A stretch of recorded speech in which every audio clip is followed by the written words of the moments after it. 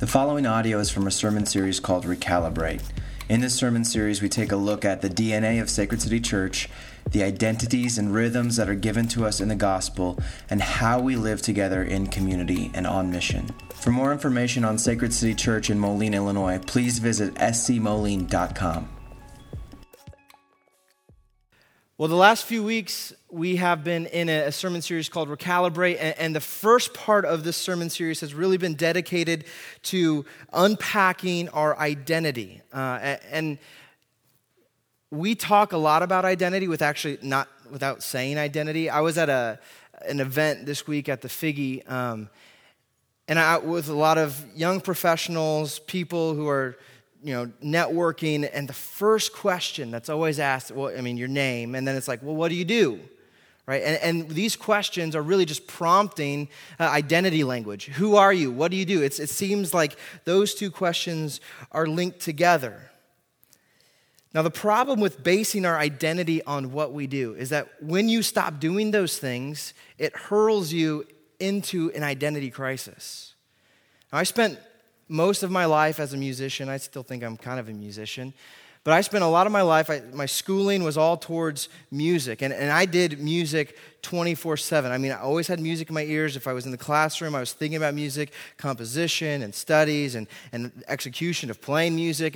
That was literally what my identity was based on for such a long time, to the point where I got burnt out on it, which is another story.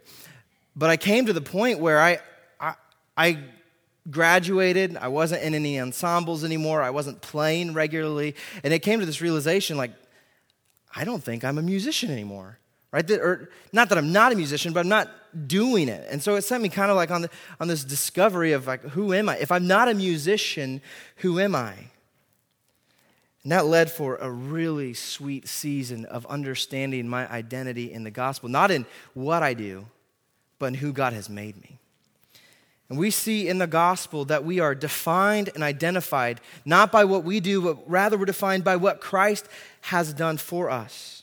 As we profess this morning, or confess sin today, we were once dead in our sins from our own doing. We were walking in the patterns and the tendencies of this fallen world. But now, through God's redeeming power of the gospel, we are made alive in Jesus. Now, a lot of times when we think about this, Jesus died for my sins, now I'm cool with God. That's justification language, that we've been made right with God, that we're credited with his righteousness, and now we have this all-access pass to the kingdom of God, which is true. That's true. That absolutely does happen. We come to the end of our life, we'll be reunited with our Father in heaven. But getting our identity from Jesus not only changes where we spend eternity, it changes how we live life now. Our eternity begins right now. And I think that this is a major misconception hindering the vitality and the vibrancy of church. It's actually holding us back from living into our full potential as a church. Now, when we get our identity from Jesus in the gospel, when we understand who we are, who God has made us to be, eternity starts right now. We start living as a family, as missionaries, as servants and learners. And as we live as a missionary family of servant learners, what happens is we catch glimpses of, or we get to portray the kingdom of God. This is what Jesus is telling us to pray on earth as it is in heaven.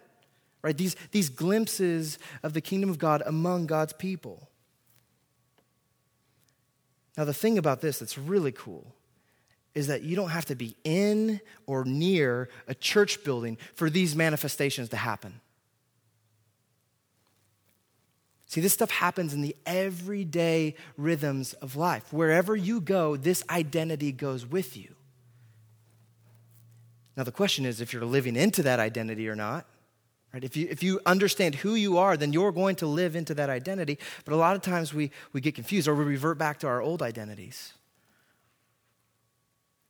And as we live into these identities, what happens is that we begin to live life in rhythms, right?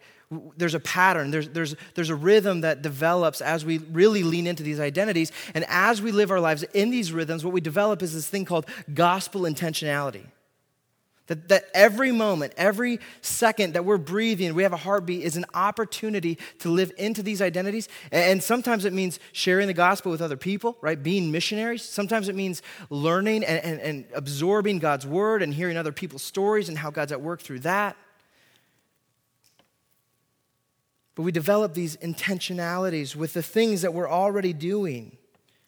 You don't need to come to faith and completely change your whole life, right?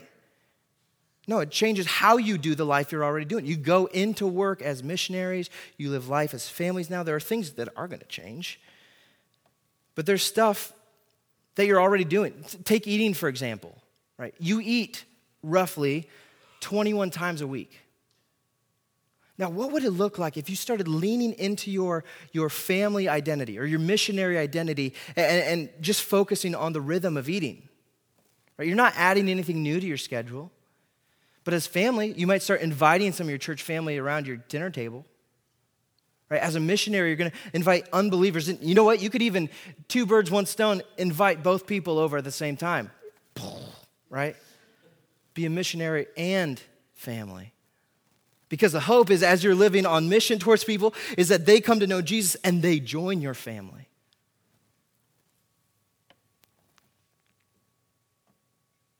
Now, this can be applied to our rhythms of celebrating. If you're in a family, you're going to celebrate birthdays, anniversaries, big milestones, right? How do you do that as the family of God, right? You invite people in on that. Your church family, your MC family, you invite people in on that. As a missionary, you invite unbelievers, your neighbors, your friends, coworkers in on that too. You can do this with recreating at the gym, your hobbies, your interests. There's all kinds of opportunities for us to be intentional in our gospel identities.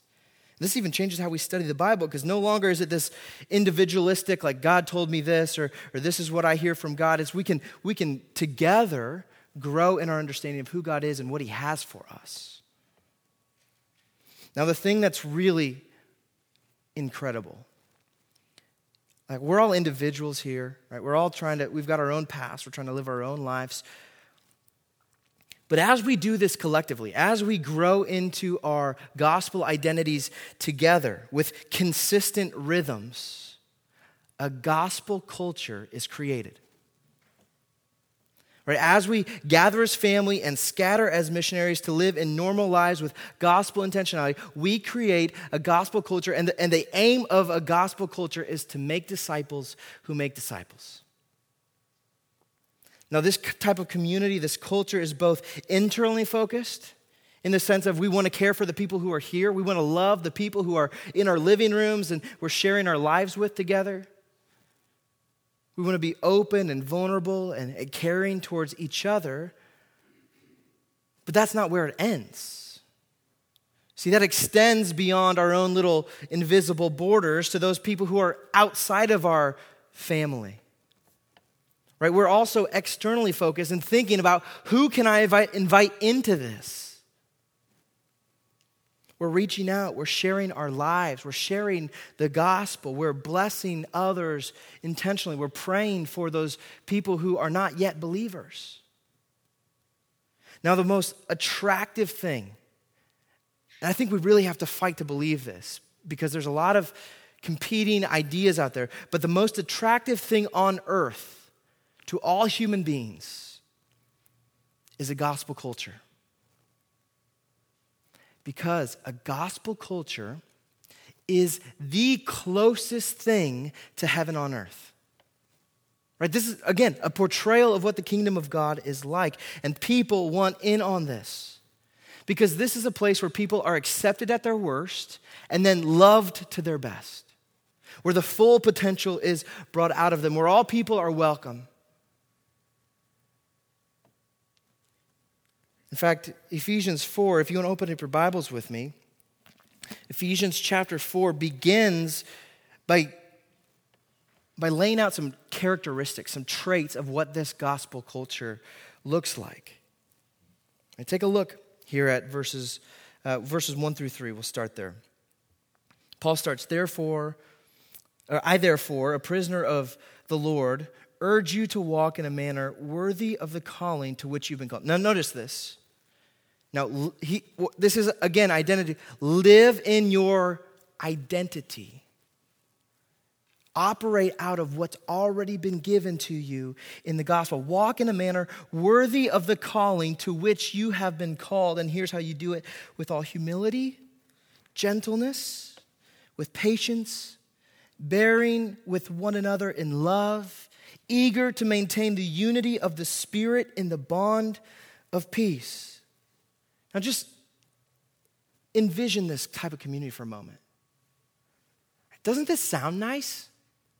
Like unity and carried and peace and togetherness, patience, a love that's consistent. Right? That all sounds nice. That sounds like a place where I want to be.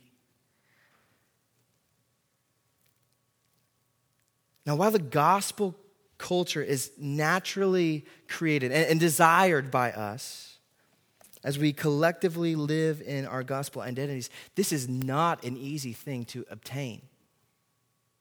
This is really hard work. To be thoughtful and intentional about creating a gospel culture, this is hard work. This is why Paul has to remind the people here in Ephesus to walk in a manner worthy of the calling in which they've received, because they've probably forgotten. They've been deterred to a different identity, operating that, which then creates a different culture. Right? And so Paul is calling them to remember their identity. In remembering their identity, live out of the rhythms. And as you do it together, you're going to create a gospel culture focused on making disciples who make disciples.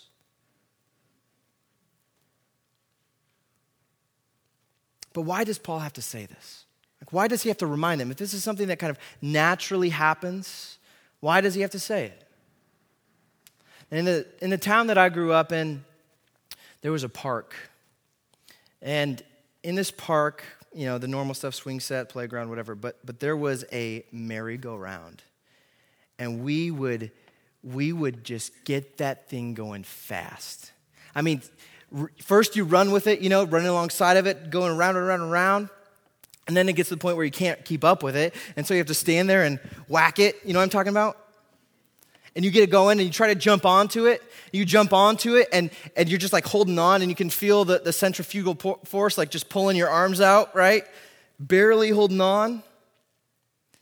And if you were strong enough, you'd pull yourself up and you'd get up onto the merry-go-round. And then you don't just get on the merry-go-round. You try to get to the middle of it. Right? And the harder, the closer to the center you get, the harder it becomes. Right? Well, first it starts really hard, and then it gets incrementally easier. But there's a difficulty in moving to the center. But the thing is, once you get to the center, it seems okay there. Like, you're still spinning around super fast, and you're probably going to throw up in a minute. But you don't feel the same kind of force as you do on the outside. Now think of our walk, think of life in Christ in terms of this, right? That if being in the center of the merry-go-round is living a vibrant, yet imperfect, a vibrant life in your gospel identity, right? There's still the chaos that's going all around you, right? There's still stuff that's at work that's trying to like maybe fling you off, right? Because on the outside, that's what you're holding on to, because it's just going to kick you off. But if being centered on our gospel identity is life at the center of the merry-go-round, then there's a sense of rest, right? The striving sort of stops in some ways. There's rest, there's peace. You can enjoy it in the middle. You're not worried about getting flung off and cracking your head open. There's a contentment there. Now, if that's what it's like to be in the center, to live a vibrant life in your gospel identity, then the force that's trying to pull you off, well, that could easily be pegged as Satan, the world, or the lingering sinful desires that are still in your heart. Right? Those things function as a dark force trying to rip us off of the merry-go-round, trying to distract us. Maybe they're trying to pacify us with the lesser joy or beauty than life in Christ. Now ask any Christian, any non-Christian too. And they'll tell you that in some way, shape, or form, that they desire to live a life, to experience life at the center of the merry-go-round. People don't want to be driven by the opinions of others. Right? That stuff can just breeze past them. They don't want to be controlled by their anger. They want better self-control, security, joy, a sense of belonging. We want peace and affirmation. We want a means to improve ourselves, to enhance our relationships, the ability to forgive. Now, the answer to all of these longings is found in the person and work of Jesus, right? To really grasp on to our identity in the gospel.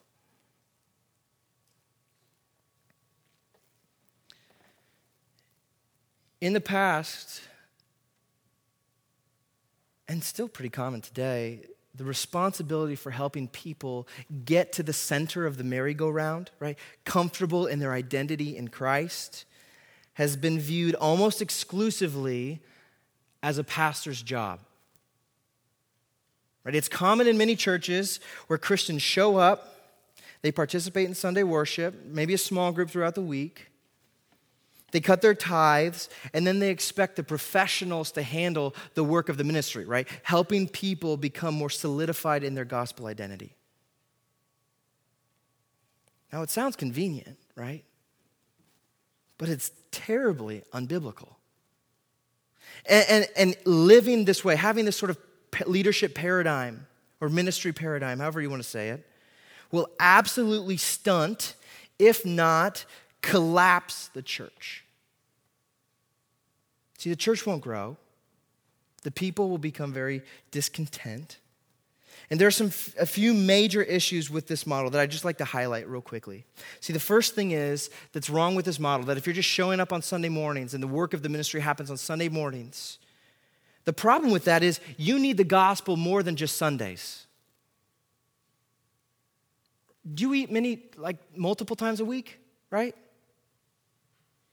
You have a hunger in your soul that's stronger than the physical hunger for food. So we need the gospel. Our need for the gospel doesn't just come in weekly bursts. It comes moment by moment, day by day. And if Sundays are the only time that we're being ministered to, that we're being reminded of the gospel, then you are, chances are you're living life on the edge of the merry-go-round, just barely hanging on. Maybe you've already been flung off. The other problem with this is that in most churches, at least our size, there's just one pastor and so many people in the pews. And with that ratio, it makes it impossible to care for everyone. MIT did a study, this is probably 2 years ago at this point, a study about relationship capacity, like how many relationships can a person have that are meaningful and the different tiers of relationships, right? And if you're on Facebook, maybe you've got a couple hundred friends, maybe 1,000 friends, whatever. It's like, can you be friends with 1,000 people? No, you can't. But this research was very interesting because what it found was that you can only have 5 really close and really intimate friends. That's all the bandwidth you have as a human being. And then the next ring is maybe 10. Maybe 10 people that you know kind of intimately, not as intimately as those 5 people, maybe your spouse and a few people, maybe your fight club would be that inner circle. And then you've got 10 people, could be your missional community, at least part of your missional community. And beyond that, there's another ring of about 35 people that you can know and kind of keep up with. And that's kind of set within a network of about 150. It seems like research is saying that we can basically know 150 people in a semi-meaningful way. Now, if this is true, which I think it's true from my own experience, I know I've got a limited bandwidth, then this changes what ministry looks like. See, if Jesus was only intimate and discipled 12 men, then it's unrealistic to expect a pastor to pastor a church of 60, 70, 80, 100, 300. It doesn't work that way. Another problem with this is that any given pastor is not Jesus. I hope that's not a shock to anybody. Now, hopefully they're Christ-like, and like Paul, they can say, imitate me as I imitate Christ. But this pastor is limited in his giftedness, in his personality. He's limited in wisdom and understanding, even in compassion and care. See, because not only does he want to pastor and stuff, he's got his own sin that he's dealing with that's also working. The self-absorption that we all have, the pastor might even have it even more. Not to mention the personality piece, that maybe there's some people who aren't receptive of the pastor's personality, doesn't like his preaching. It doesn't like the way he goes about talking to people. In order to pastor people, in order to lead and minister to people effectively, we don't just need one voice speaking. We need a community of people speaking into our lives. We need the collective wisdom and grace that God has given us together as a community. Now, this model of the pastor, the vocational pastor as the one doing the ministry, I hope you can see that this is a broken paradigm. It doesn't work for pastors.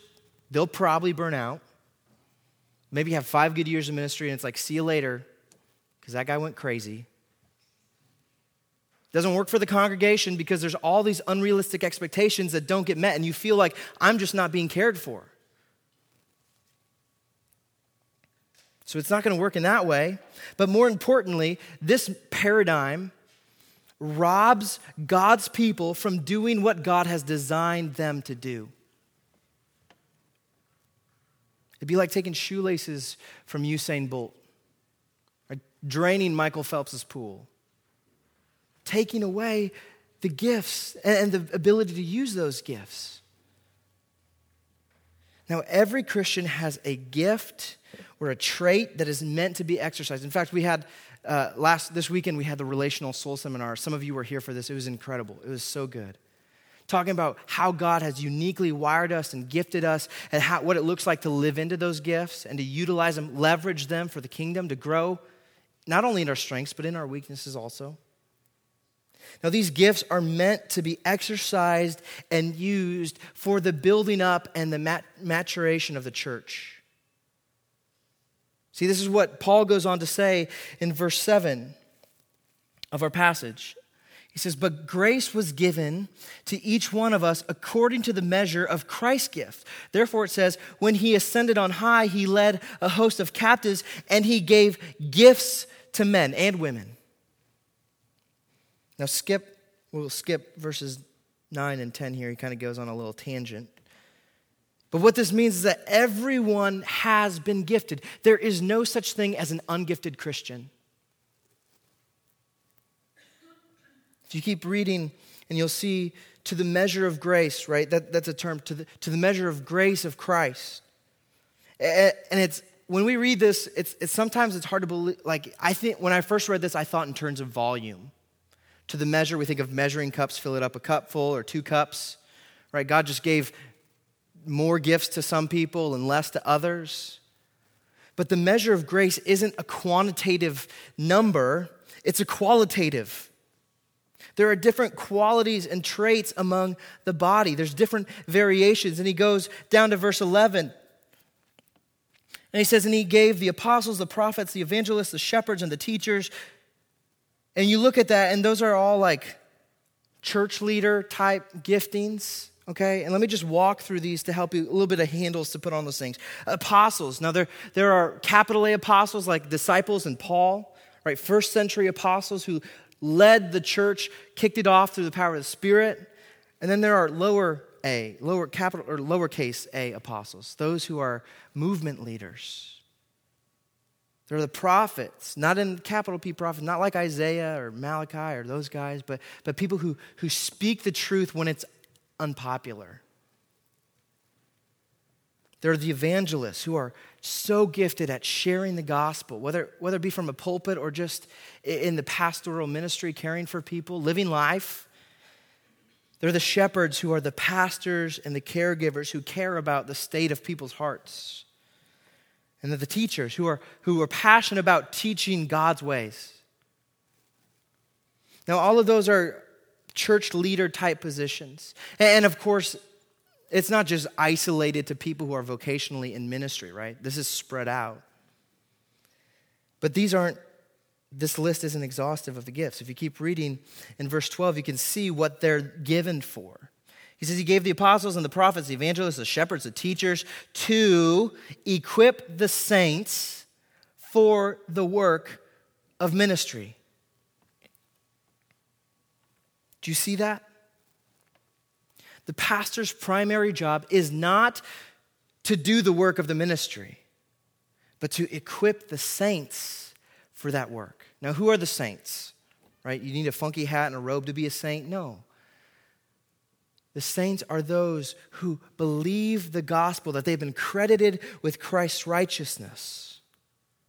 Now that means that God invites everyone who believes the gospel to share in the work of ministry, right? This is every member ministry. And this is the beauty of God using crooked sticks to draw straight lines. It doesn't matter who you are. It doesn't matter what you do for a living, where you're at in life, even how old you are in the faith. God has gifted you. He has called you and equipped you for the work of ministry. And you might be nervous. You're thinking, maybe I'm going to call you up to have you preach next week or something. I'm not going to do that. Right? Because that's the equipping work of the pastors, the teachers, the evangelists, the shepherds. That's the equipping work. And I have a friend that calls that the air game. And usually that's sort of public, visual, visible ministry. Usually that's sort of vocational ministers or even lay elders who are living in that equipping ministry. But every Christian, even those who are doing the equipping, are called to do the ground game. Right? The work of the ministry. Now, ministry is the long game of relationships that either gets people on the merry-go-round or gets them closer to the center. That's what ministry is. It's helping others get to the center of the merry-go-round, becoming who they are meant to be in Christ. We have to realize that as we go out and we're ministering to people, that different people are at different spots on life. Like some people are maybe like watching the merry-go-round and they're like, maybe I want to be part of this, maybe I don't. I'm still trying to figure it out. Right? There's people who are on the merry-go-round, they're just hanging on for dear life. There's some people who think they're on the merry-go-round, but really they're over by the swing sets. Right? They're just clueless. There's people who have maybe taken big strides toward the center and they've had the last 3 years have been centimeter growth at a time. They're just discouraged. People who are maybe living in this gospel identity and they need to be convinced or encouraged that it's still worth it. Right? People are at different places on the playground.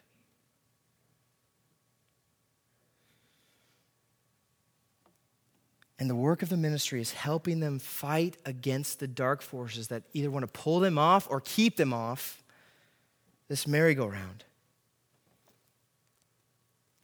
And what this looks like, to do the work of the ministry, there's some really practical things that we do, right, in our giftings. But to do the work of the ministry is ultimately to remind them of the truth of the gospel, to either display it in a way that they look at you and go, oh, that reminds me of how Jesus is, or to actually communicate the way that Jesus is. And as we believe the truth about who Jesus is and what he's done for us, it gives us peace in the chaos. It gives us rest in the rigor.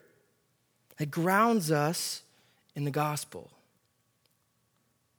Now, as Americans, we are wired to want fast and big and now. Right? That's what success is defined by everywhere else. Right? You start a company, right? That's what success looks like, fast and big and now. But the kingdom of God is not like that, in that it takes time. The work of ministry takes a lot of time. There's a reason why Jesus would use agrarian, like farming analogies to tell people about the kingdom of God. The kingdom of God is like a mustard seed. You grow it, it's a itty bitty thing, but over time it grows and grows and grows and grows.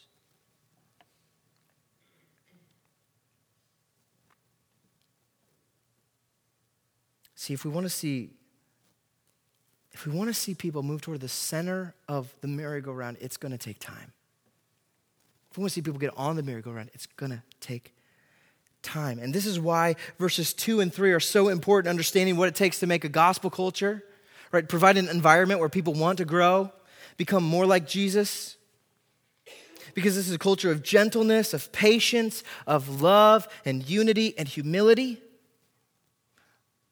There's a pastor who says, the only way real gospel change happens is if you have safety plus time plus gospel.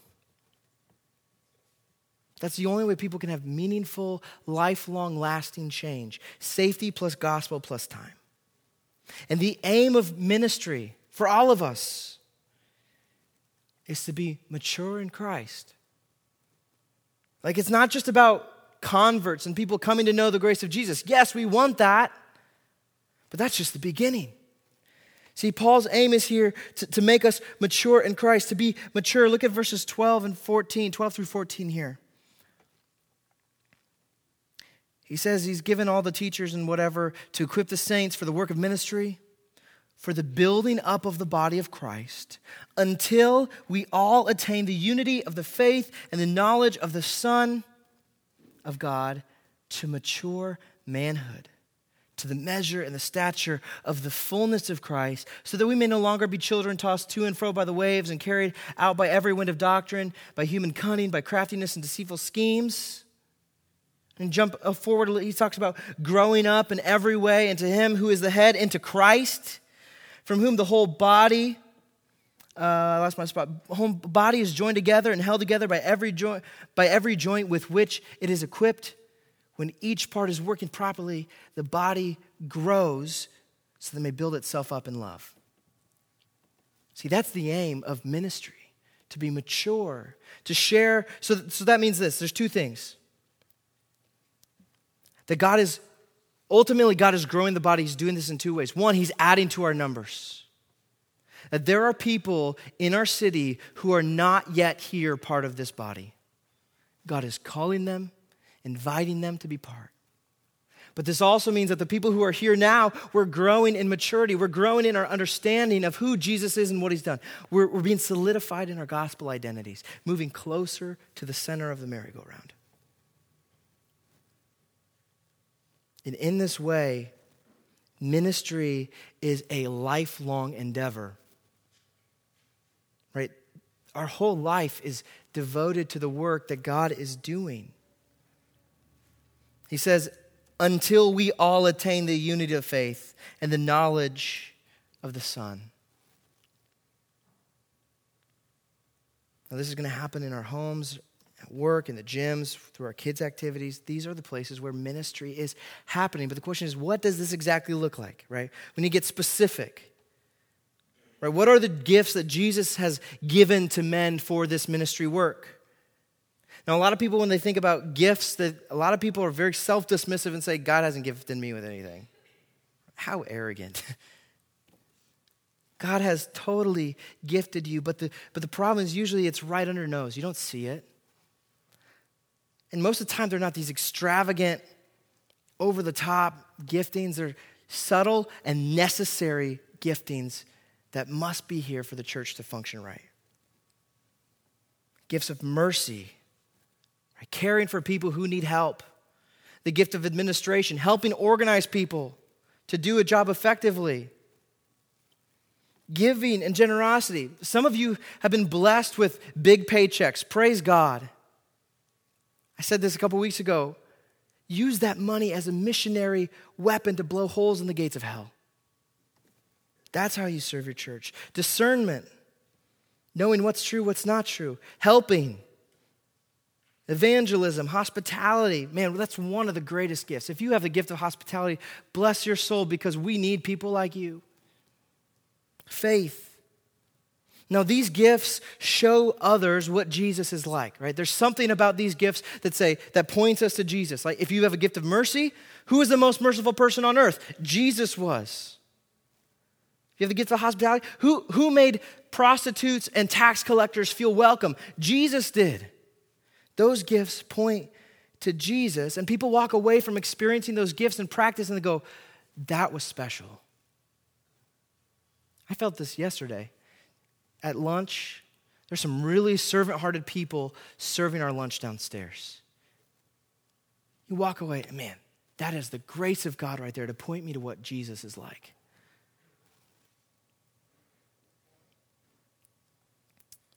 So we have all this variety of gifts in the body, but the shared gift of all Christians is found right at the beginning of verse 15. It says, rather, speaking the truth in love.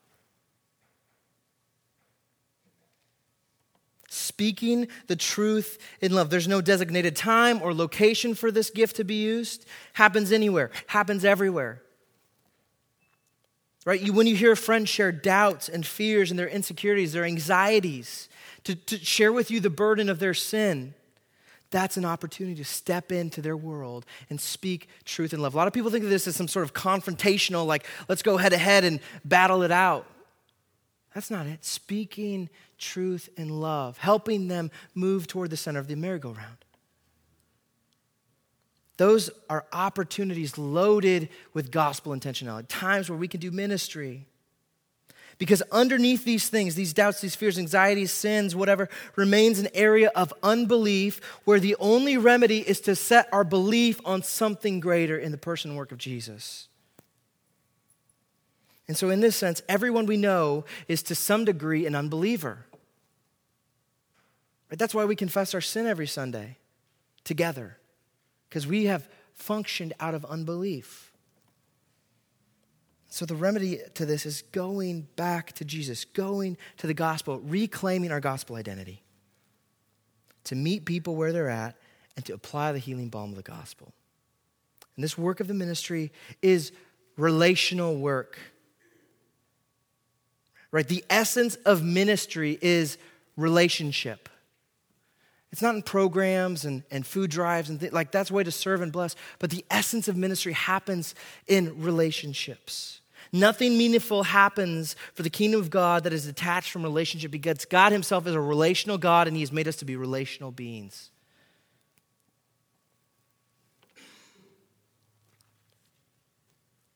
So in this sense, we share our lives. Not only do we share the gospel, not only do we share the truth, but we share our lives as a form of ministry. This is what Paul talks about in 1 Thessalonians 2. He says, so being affectionately desirous of you, the people, we were ready to share with you not only the gospel of God, not only the truth of God, but also our own selves, because you have become very dear to us. That's relationship language. You see, your life and the gospel are meant to be shared to help others move in on the center of that merry-go-round, to become who they are in Christ. And so that's why we say the only way to make disciples, the only way to minister to people is in community and on mission. Now, I'm coming to close here. If I were able to just conquer your fears, to pump you up, get you hyped up, send you out, let's go minister to our city, right? That'd be fun. But it would just take a moment for you to realize how incapable you are at doing the work of ministry consistently. You become frustrated that the change that you're working for doesn't actually stick. Or if it happens at all, you become discouraged, you become worn out. If you're trying to do this in your own strength, ministry will start to feel impossible. No longer is it, this is where the merry-go-round illustration breaks down, because you can fight your way through a merry-go-round. What this is more like is like, I don't know, Adventureland people, what's it called? The silly silo. Anybody ever been on that? The thing that swirls so fast. I mean, so fast the floor drops out and you're still pinned up against the wall. And you can't even peel your head up. It's the force is so strong. See, that's the reality of the weight of ministry. If you're trying to do it by yourself, you can't even take care of yourself and move yourself to the center of the merry-go-round. How are you going to do it to somebody else? There has to be a power from outside yourself working to make this stuff happen. See, and this is the beauty of this passage, because here in verse 4 is where we find the answer to this. It says, there's one body, there's one church, and one Spirit, just as you were called to the one hope that belongs to your call, one Lord, he goes on a little tangent here, one Lord, one faith, one baptism, one God and Father of all, who is over all and through all and in all. For the work of the ministry, God is in you. That is crazy, guys. It's funny, I had been talking with some people last week, and we're talking about the Spirit in us and what the Spirit does and how crazy that is. And there was this quote from a book, I can't remember what it was or anything, but there's this idea of people getting to heaven and they meet King David, and they're going to be like, David, tell us what it was like to slay Goliath with a pebble. But that's backwards. What it's like, it's going to be like, David has come to us, and he's going to be, tell me what it was like to have the person of God in you. David didn't have that. Here we have that through the power of the Spirit that's indwelling with us. Now, this is good news. Usually when we talk about good news, we talk about Jesus going to the cross, dying for our sins. Yes, that's true. But here's the good news for the work of ministry, that the Spirit is in us, helping us, guiding us, sustaining us. In fact, because of the work of Jesus on the cross, that is what made us receptacles for the Spirit of God to move in. To be in us. Where Jesus gathers himself, one body of believers, the Spirit is filling the body of believers. Now what this means, I'm wrapping up. I said that once already, but it means you're not alone when you're doing ministry. Wherever you go, the Spirit is with you. Jesus promised, as he was getting ready to ascend up into heaven, he says, behold, I'll be with you till the end of the age. And then he disappears. What? No, Jesus went away because he could give us somebody greater who could not just be with us, but be in us. And so he sent us the Holy Spirit, who is referred to as the helper. And to call the Holy Spirit the helper implies that there are places in your life where you are weak and insufficient, where you need a power that is not your own, whether that's to resist sin personally or to live into the ministry that God's called you to. See, in those areas of weaknesses, those places where you feel insufficient, that's the Holy Spirit's playground. Right? That's where the Holy Spirit goes to do work. And that's where God shows up, and he can show you just how powerful he is. See, God isn't thrown off by your inability. That's where God steps in. Now, the other thing is that the Spirit has given us everything we need for life and godliness. It's a matter of learning how to rely on that Spirit that's in us. See, there's moments where you're going to be like, God, I'm clueless here. I don't have what it takes. But then God says, come to me, listen to me. I'm speaking to you. I'm in you. I'm sustaining you. I'll be strong in your weaknesses.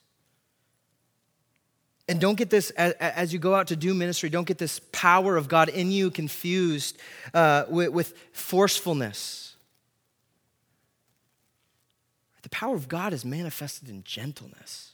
How crazy is that? In the subtle, small, seemingly insignificant matters, the patience, the humility, that's where the power of God is manifest. See, and there's more good news to the Spirit here. In this lifelong calling of ministry, the only way that you cannot get burnt out is if you are living in reliance of this Spirit. Now, some of us have been given a big bandwidth to care for other people, right? And we see all this ministry opportunity around us, and we oftentimes look at it and we say, I feel crushed underneath of this.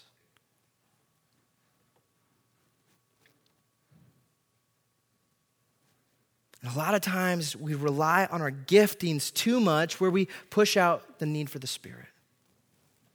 And so what do you need to do? We need to turn back to the Spirit, realize it's the power of God sustaining us for this lifelong work.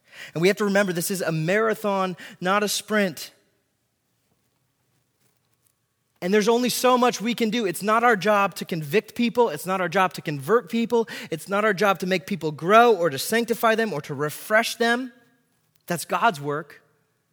But we get to play a secondary role in that. We get to see what God's doing from the front row.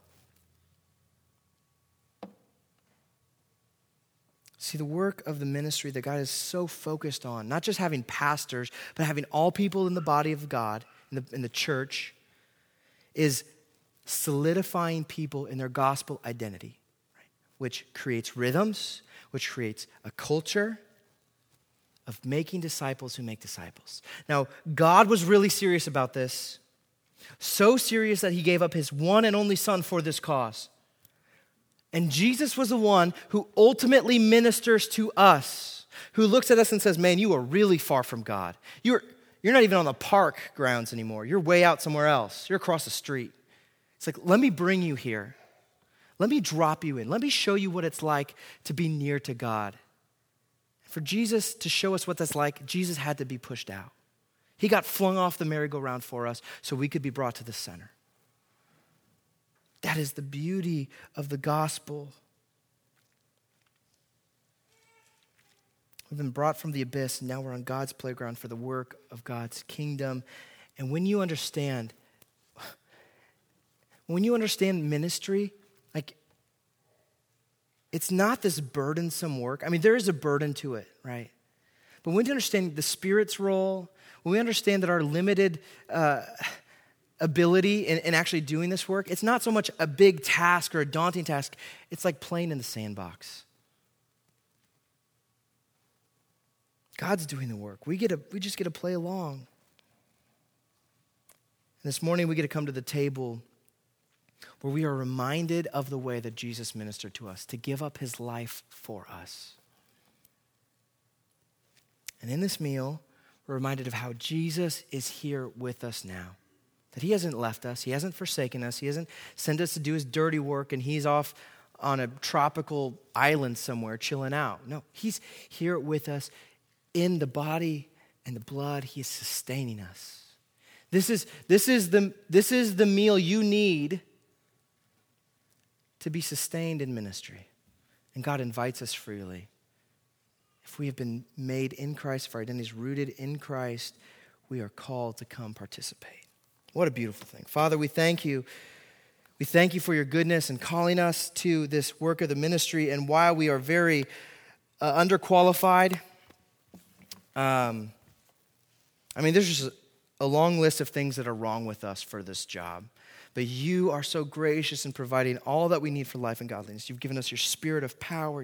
You've given us our own giftings, our own strengths, to show people what Jesus is like. Would you help us as a church to create a culture of disciple making, a gospel culture focused on making disciples who make disciples, helping people move more toward the identity that they already have in Christ and being firm in it. Would you add to our number, Father? Would you bring the pieces of the body that aren't here yet in? Would you send us out as missionaries to go and find them? And your Spirit would go with us for that work. And would you, for us who are here, would you build us up? Help us to function as the body ought to. That every member is involved in ministry. We thank you for this. In Jesus' name we pray. Amen.